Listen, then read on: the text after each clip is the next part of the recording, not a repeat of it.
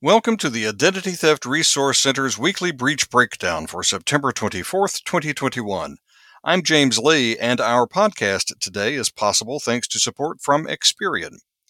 Each week, we take a look at the most recent events and trends related to data security and privacy. This week, we're going to revisit a favorite topic that's been in the news lately: passwords.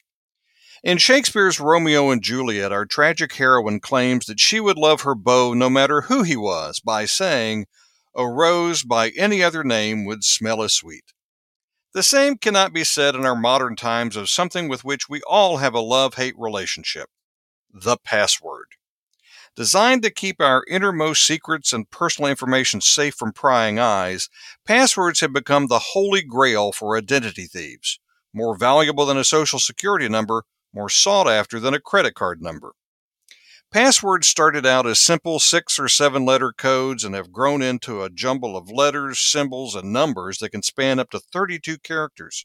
For decades, password 123 was the most popular password in the world until recently being passed over by password 123456. Now comes news that Microsoft has started down the path to killing passwords as we know them.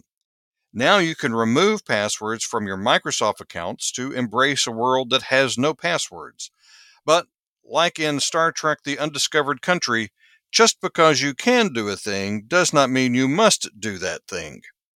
Microsoft has been working toward a passwordless future for years. In fact, 100%, almost anyway, of Microsoft employees are password-free. Since Microsoft rolled out passwordless authentication for commercial users earlier this year, back in March, more than 200 million people worldwide have switched to one of the alternate ways of logging in.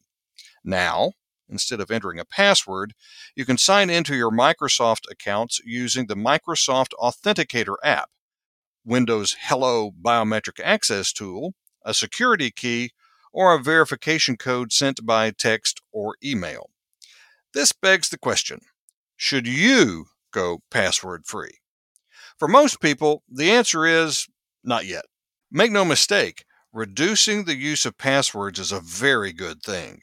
Cybersecurity researchers estimate that there are more than 575 password attacks every second. That's 18 billion attacks in a year.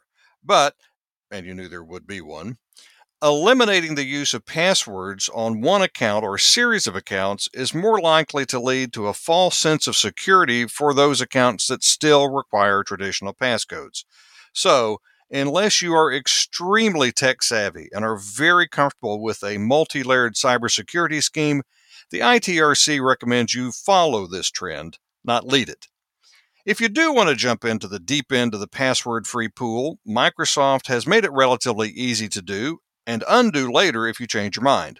First, you download the Microsoft Authenticator mobile app to your phone and link it to your personal Microsoft account. Then, you visit account.microsoft.com and choose Advanced Security Options.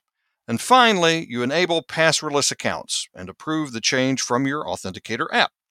You're now password-free when it comes to Microsoft. Once you have linked your accounts to the Authenticator app, you'll be asked to enter a PIN or a time-based code that will unlock your account each time you log in. If you go password-free using the Microsoft Authenticator app, your mobile device will be an even more vital part of your daily routine.